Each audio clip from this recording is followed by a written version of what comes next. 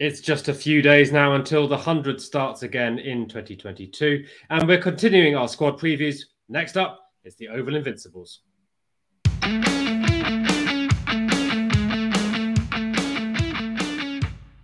Welcome to the 100 Club. My name is Tom, and I'm joined again by Rich for the penultimate edition of our squad previews for the men's competition of the 100 in 2022. If you're new here, welcome. It's great to see you. And if you're returning, thanks for coming back.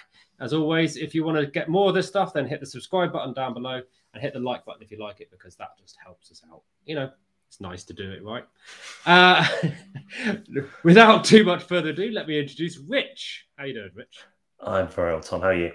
Yeah, I'm doing well. Thank you very much. And we're going to have a chat about the Oval Invincibles tonight, yeah? Absolutely. What do you remember their 2021 campaign?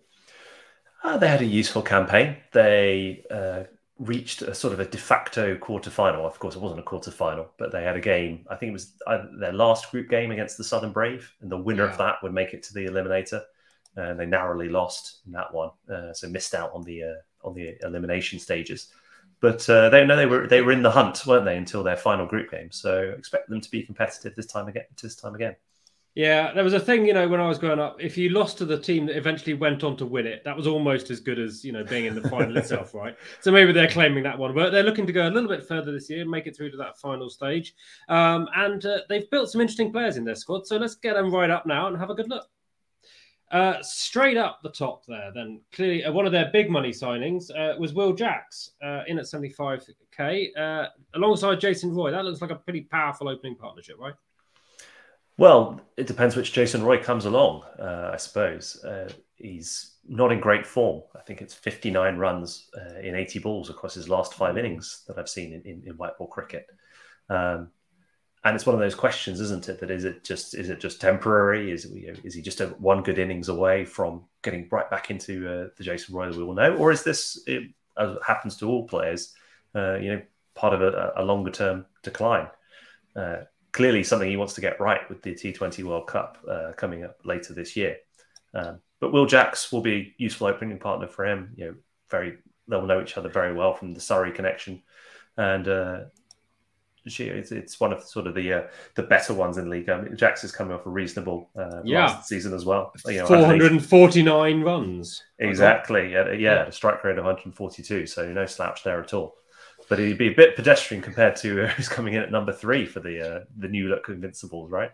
Yeah, well, you're quite right. If you'd have asked me when the draft was conducted for the 2022 edition of the 100, back in, when was it? End of February, beginning of March, that Riley Rousseau was going to be one of the most exciting prospects for this summer. I don't think anyone would have believed this, right? But what a season he's had for Somerset. And he's got himself back into the unthinkable position of being back in the South Africa squad, which is probably something they weren't banking on, right? Yeah, they'd be alarmed if he gets himself into the test squad after showing up. But he had an incredible last season. He was the top scorer in the competition, wasn't he? With 623 runs. Number two was he? Of course. James Vince. Okay, the perennial leading run scorer. But no, he got his runs at a shade under 200 strike rate, 192, which is absolutely incredible. Like I said, he's got himself back into internationals, and I think he'll slot in very nicely into that number 3 role. Nice for a left-hander after 2 right-handed openers, and bring a bit of balance to that batting lineup. Yeah, and he's done pretty well, just creaming some England bowlers around for 90-something in the second T20 international as well. So I think we can all say we're looking forward to a bit of Riley Rousseau, perhaps surprisingly. And behind him, a pretty familiar face to a lot of the franchise game. In fact, a couple of familiar faces, some big names, really, in the grand scheme of world cricket. And Sam Billings, the wicket-keeping batter. Tom Curran batting up the order in the list that you've given here at 5. Talk a bit about that Tom Curran placing. Yeah, so I noticed that Surrey had used Curran up the order a little bit in the blast this season, and I wondered if they would try and take advantage of that as well. I think batting orders tend to be flexible in the 100, but I think that given the fact that it's 20 balls fewer than a standard T20, teams will want to get their hitters up the order as much as they can. Now, whether that's the same in every game or whether teams are going to look at matchups in order to who to promote, depending on the bowling attack they're facing, the ground, etc.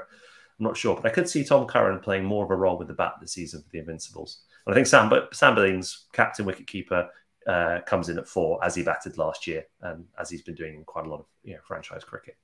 Okay, fair enough. You've made your pitch. I mean, Sam Curran is the other option, clearly up there and around there, who has been batting a little bit higher for England. I think he was in at 5 in the latest T20, but clearly can do plenty with the bat. And we know a lot about Sam Curran and his talents as a bowler as well. Will certainly be put to good use. The other, huge signing for them really was Sunil Narine, who came in at the top price bracket, £125,000.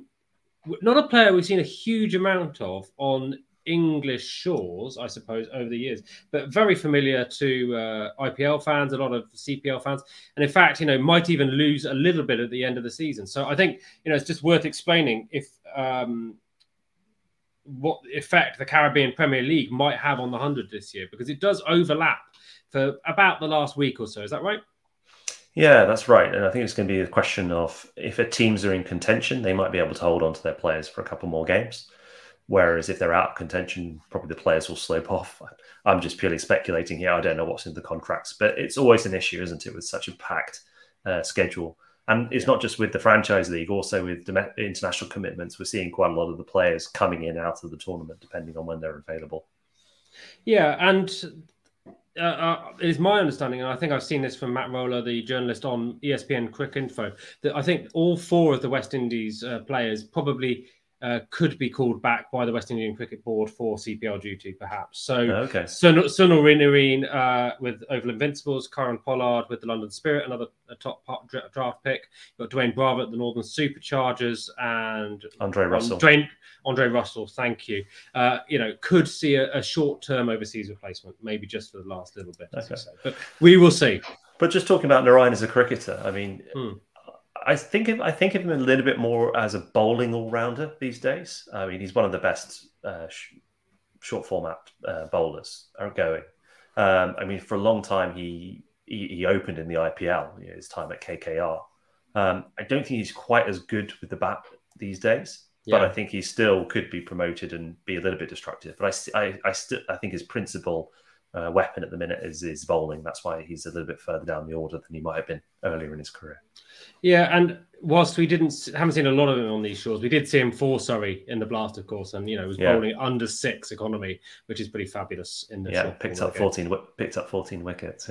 Yeah, he'll be good. I think that's a fair guess if I was anyone. Okay, and the talent keeps coming in this squad. It is quite an impressive lineup. In Reece Topley, who's having the renaissance of a career with England wickets aplenty.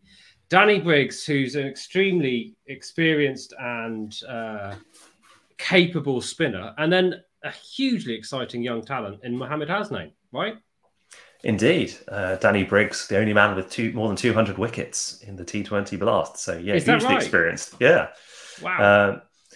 So as a bowling lineup, you look at that, you think you've got the 2 left arms in Topley and Curran. You've got the pace of Hasnain. You've got the left arm spin of Briggs. You've got the sort of mystery spin of Sunil Narine.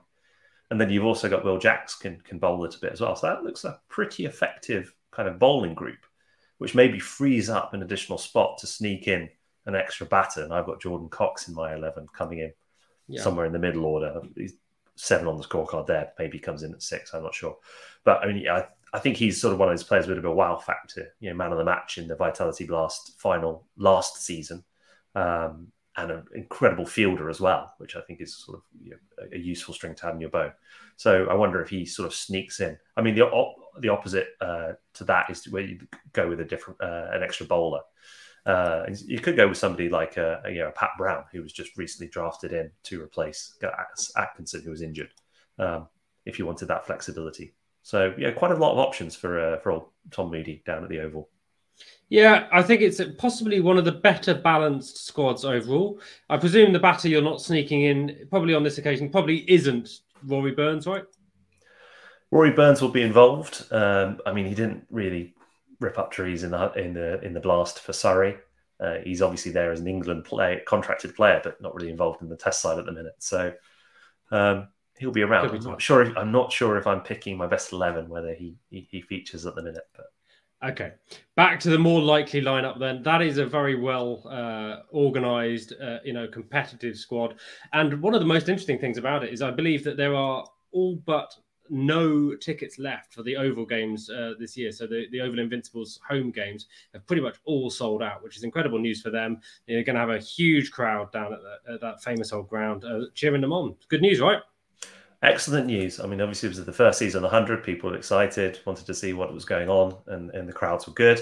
Second edition, you always wonder if it would be a bit more subdued, whether the novelty factor will have worn off. But the fact that those games have all sold out already shows that there's a tremendous interest in the competition second time around. So looking forward to that. Well, I, for one, are excited. And if you are too, then do let us know what you think of that Oval Invincible squad down below. Your comments always interesting, and we'd love to hear about what you think the best lineup is for the Oval Invincibles. Rich, thank you very much for your time. Cheers, Tom. Bye.